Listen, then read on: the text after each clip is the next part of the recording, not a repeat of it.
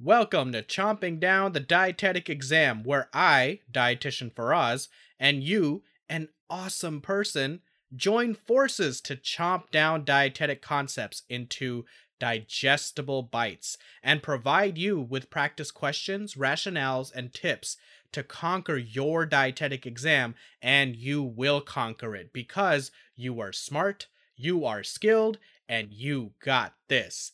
Hit it!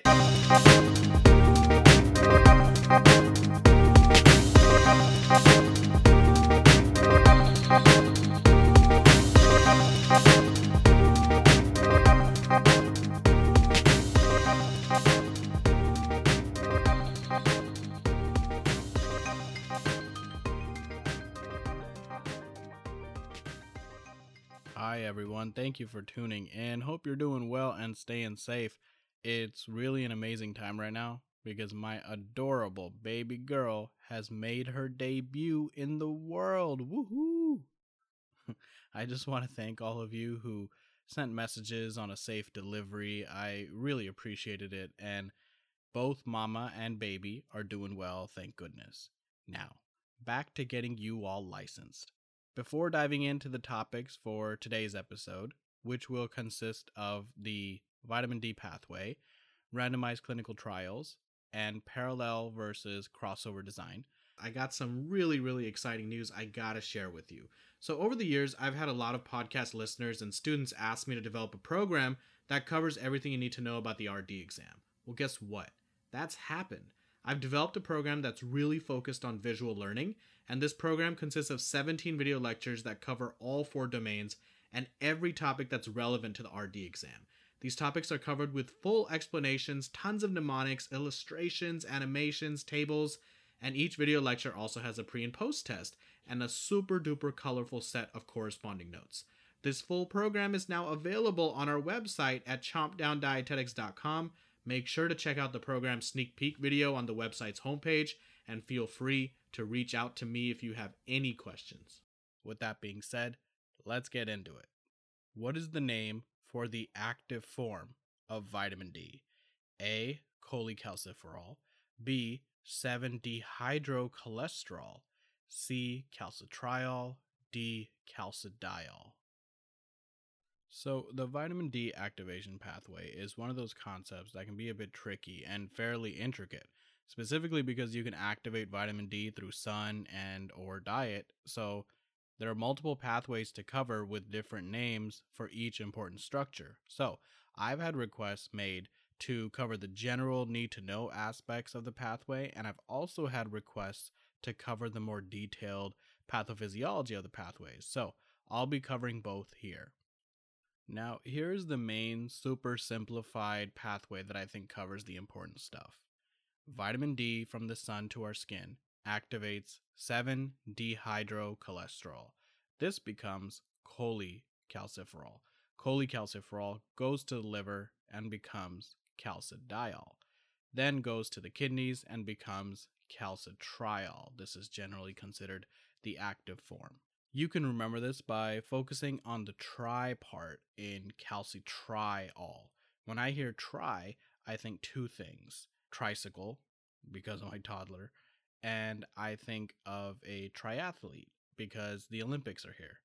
Riding a tricycle requires a lot of activity, and you need to be very active in order to be a triathlete. So both terms are related to being active, and you can associate either with the term calcitriol, reminding you it's the active form. So this pretty much covers what you'll need to know. However, we're going to recover this process in more depth for those of you that told me you want to have a refresher with the pathophysiology. Vitamin D can be absorbed and metabolized through sunlight and or food. Now, to metabolize vitamin D by sunlight, we need to be aware of something called 7-dehydrocholesterol, which is considered to be a zoosterol. Just a quick review from your biochem class that sterols of plants are called phytosterols, and sterols of animals are called zoosterols, which is an appropriate name since a lot of animals live at the zoo. So, this 7-dehydrocholesterol is found in the keratinocytes in our skin. Now, once our skin gets exposed to enough sunlight, the 7-dehydrocholesterol absorbs UV light, and the 7-dehydrocholesterol first converts to precalciferol, aka pre-vitamin D3, and isomerization causes the pre-vitamin D3 to change its shape to form cholecalciferol, aka vitamin D3. We'll go back to cholecalciferol when we're discussing the vitamin D pathway by dietary intake. For now, let's continue along the sunlight pathway. So now we got cholecalciferol, aka D3, and it's going to travel to the small intestine, combine with bile salts into micelles, and get absorbed by the intestinal cells. Once absorbed, it then gets packaged into chylomicrons, which travel to the lymph and enter the blood. Since cholecalciferol is fat soluble, it has to have a carrier to help it travel, so it gets combined with vitamin D binding proteins, which then head to the liver. In the liver, the enzyme 25-hydroxylase adds a hydroxyl group to the 25th carbon of cholecalciferol. This turns cholecalciferol into calcidiol. Calcidiol then decides it wants to go back into the blood, so again, it joins vitamin D binding protein and enters the blood until it gets into the kidneys. Now, the enzyme 1-alpha hydroxylase adds a hydroxyl group to the first carbon of calcidiol, turning it into calcitriol, which is the form that exerts its action in the small intestine and bone to raise serum calcium and phosphorus levels. So, it's an active form of vitamin D. Now, we also get vitamin D from animal and plant sources as well, from something like fish. It already has cholecalciferol. So once we intake the fish, for example, the cholecalciferol goes through the same pathway we went over. It goes to the liver, becoming calcidiol, then goes to the kidney and becomes calcitriol. Plant and fungi sources, such as mushrooms exposed to UV light or yeast, can also provide vitamin D, but they provide it in a form called ergocalciferol. Ergocalciferol also follows the same pathway as cholecalciferol, except the names are slightly different.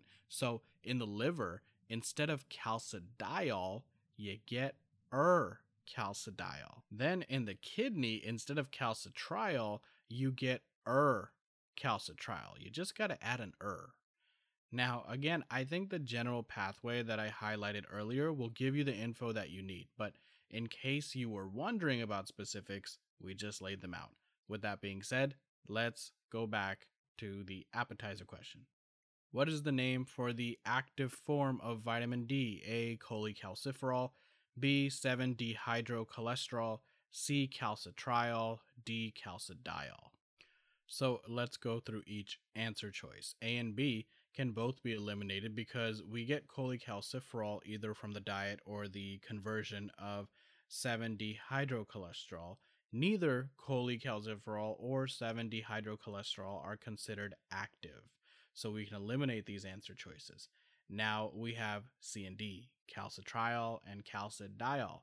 Well, if we focus on the tri in calcitriol, we know riding a tricycle is an active thing to do, and triathletes are very active people. Using this mnemonic, we can differentiate between the choices, making it clear the correct answer is C, calcitriol. All right, let's move on to our next appetizer question. Here we go. Which of the following is an example of an RCT? A study consists of two groups, A and B. Group A consisted of participants who had been smoking for 10 or more years. Group B consisted of participants who had never smoked. Both groups were followed for 10 years to see if they develop COPD. B. A study consists of two groups, A and B.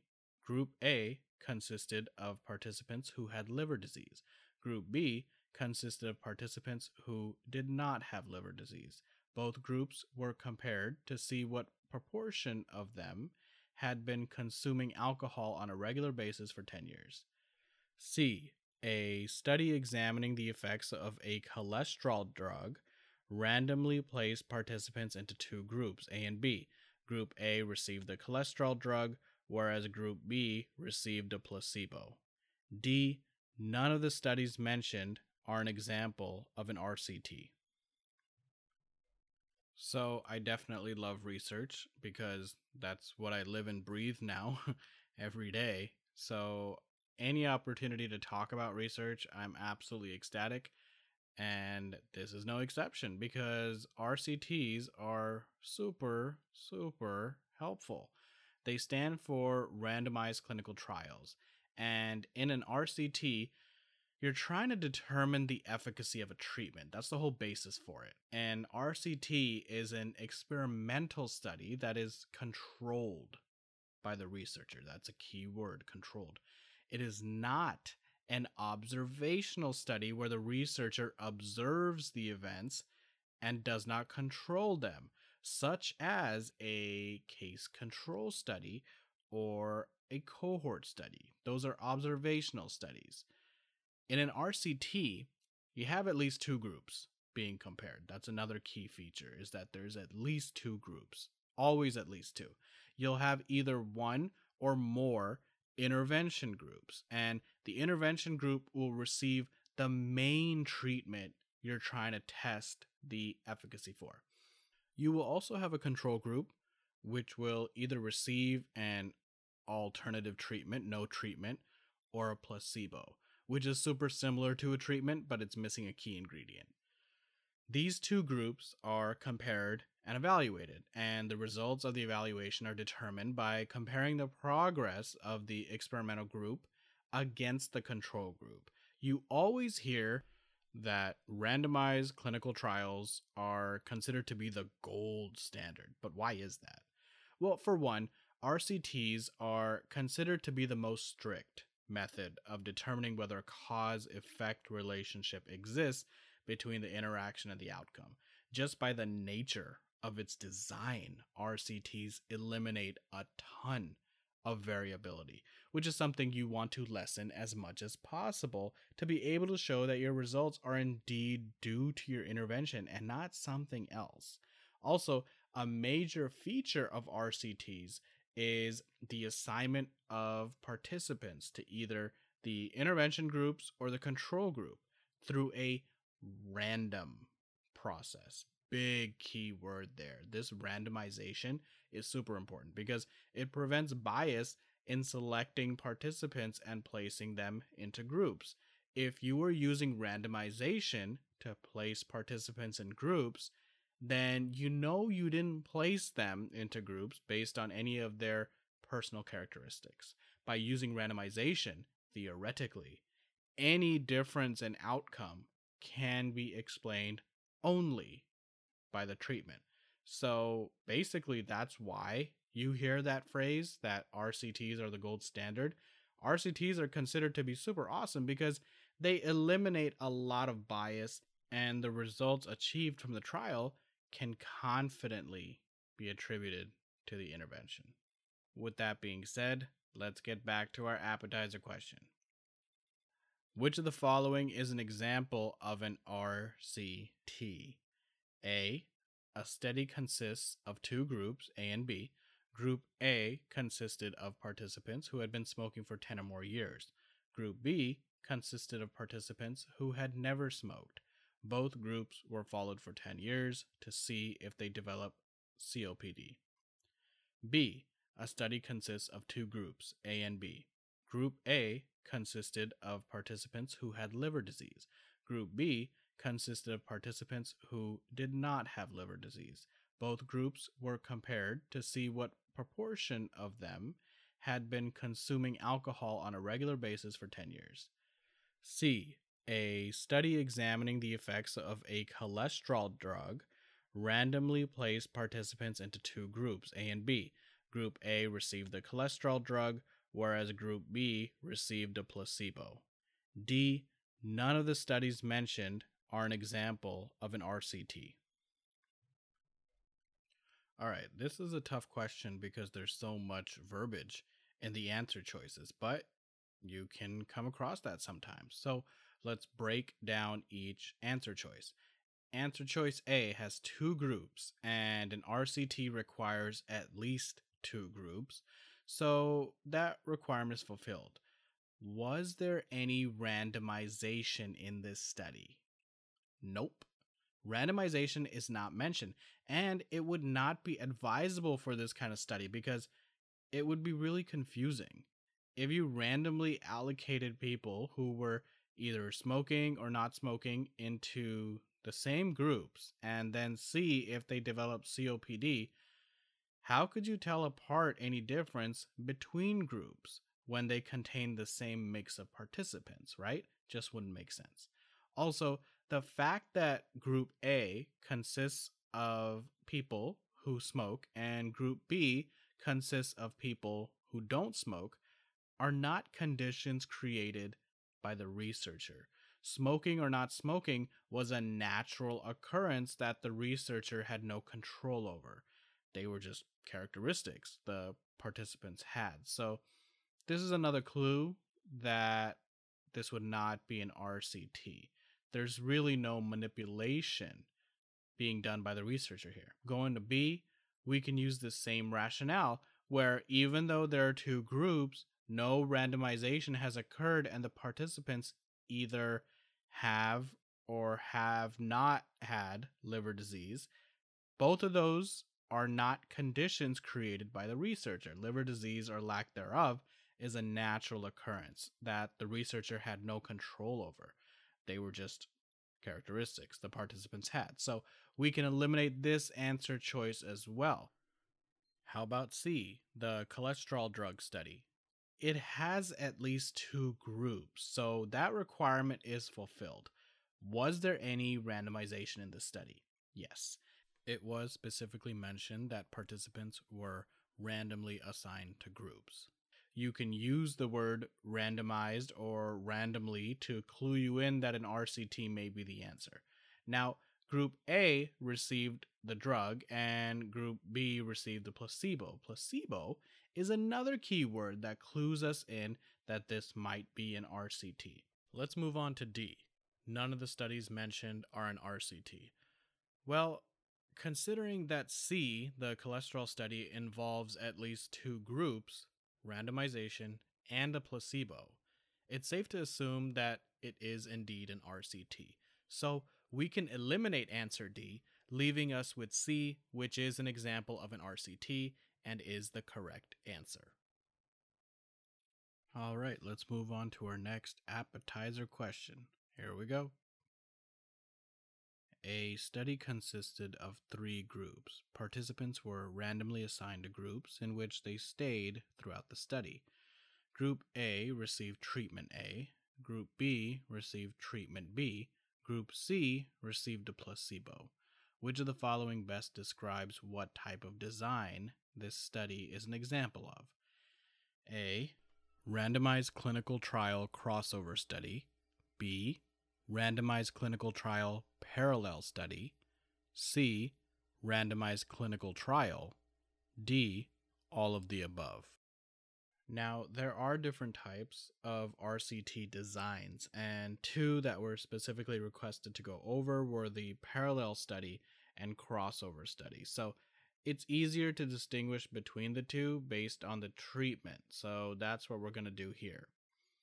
In a parallel randomized clinical trial, whatever group participants are randomly assigned to, that's the group they remain in for the duration of the study. So let's say you're doing an RCT looking at the efficacy of two drugs, drug A and drug B. So you'll have group A receive drug A, you'll have group B receive drug B, and you'll have a third group who will receive a placebo. Once the study is over, you'll see what happened to all the groups. At no point will participants switch groups. They will remain loyal to the group they were assigned. To remember this whole idea of a parallel design, think about parallel lines. Parallel lines are two lines in the same plane that are at equal distance from each other and never meet. So, in a parallel study, participants remain in the same group for equal amounts of time and never meet. In a crossover study, participants are randomly assigned to a group. They'll receive a treatment and then they'll go through what's known as a washout period, where basically they don't receive any treatment for a period of time to minimize potential carryover effects from a treatment. And then at some point, once the period is over, they will cross over from their original group to another group during the study period.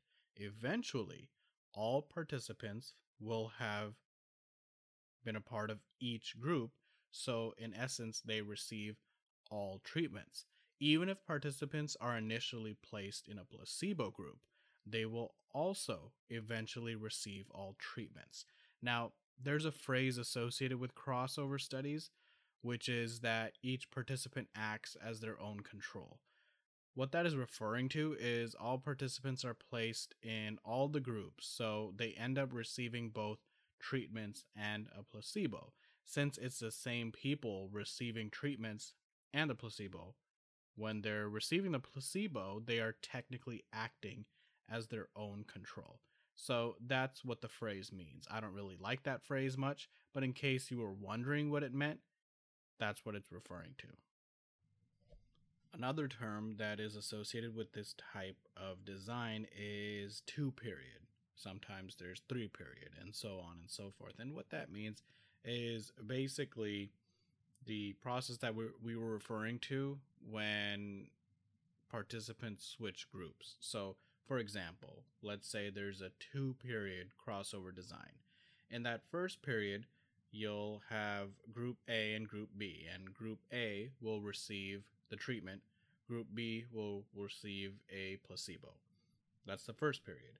Then you have your washout, where you kind of just give time for people to take a break. And then you go to the second period, where all the people that were in the group that received the placebo are now going to be placed in the group that received the treatment, and vice versa. So, really, you're just alternating. So, in a two period crossover design, for example, that's the process that's happening. You're just alternating each period the participants from the groups they were in to the group that they haven't been in yet that they now will be in. Now, does this process sound like it takes a lot of time? Yup, and it does. And that's a big drawback of these types of studies, is that because you're going through essentially having all the participants fulfill all the group requirements to either receive a treatment or receive a placebo or whatever the case may be, it takes a ton of time. But because it takes a ton of time does not mean you shouldn't do it, because there is a big advantage to this type of design, and that is referring to the idea that there's less variability, because you're measuring a participant's reaction to both the treatment and the placebo, and it's the same participant. So you really get a true sense of just how effective that treatment is, as opposed to a study design where there's a certain group of people in the treatment group and there's a different group of people in the placebo group. Both groups of people don't get both the placebo and the treatment, right? So you don't really know what the effects of both are on the same person. However, in this design, you do see what the effects are on the same person, because everybody involved gets every treatment and placebo. So it is beneficial from that point, but it's super time consuming. With that being said, let's move on to our appetizer question. A study consisted of three groups. Participants were randomly assigned to groups in which they stayed throughout the study. Group A received treatment A. Group B received treatment B. Group C received a placebo. Which of the following best describes what type of design this study is an example of? A. Randomized clinical trial crossover study. B. Randomized clinical trial parallel study. C. Randomized clinical trial. D. All of the above. So let's start with A. Randomized clinical trial crossover study. Well, the question is telling us that participants were randomly assigned to groups in which they stayed throughout the study. And we know for sure that in a crossover study, that doesn't happen because essentially participants cross over to different groups, whether if it's a treatment group or a placebo group. So by its definition, this can't be the correct answer. So we can eliminate this answer choice. How about B? So this very much can be the answer. And that's because we know the hallmark feature of a parallel study is that participants stay in the groups that they were assigned to throughout the study. So let's pocket this and look at the other answers just to be sure. C. Randomized clinical trial. Okay, so this is where it gets kind of tricky, right? Because the question is asking which of the following best describes what type of design this study is an example of. That keyword best is the main thing you got to look at because technically this is also a correct answer. However, because the question is asking for what the best answer is this really the best answer?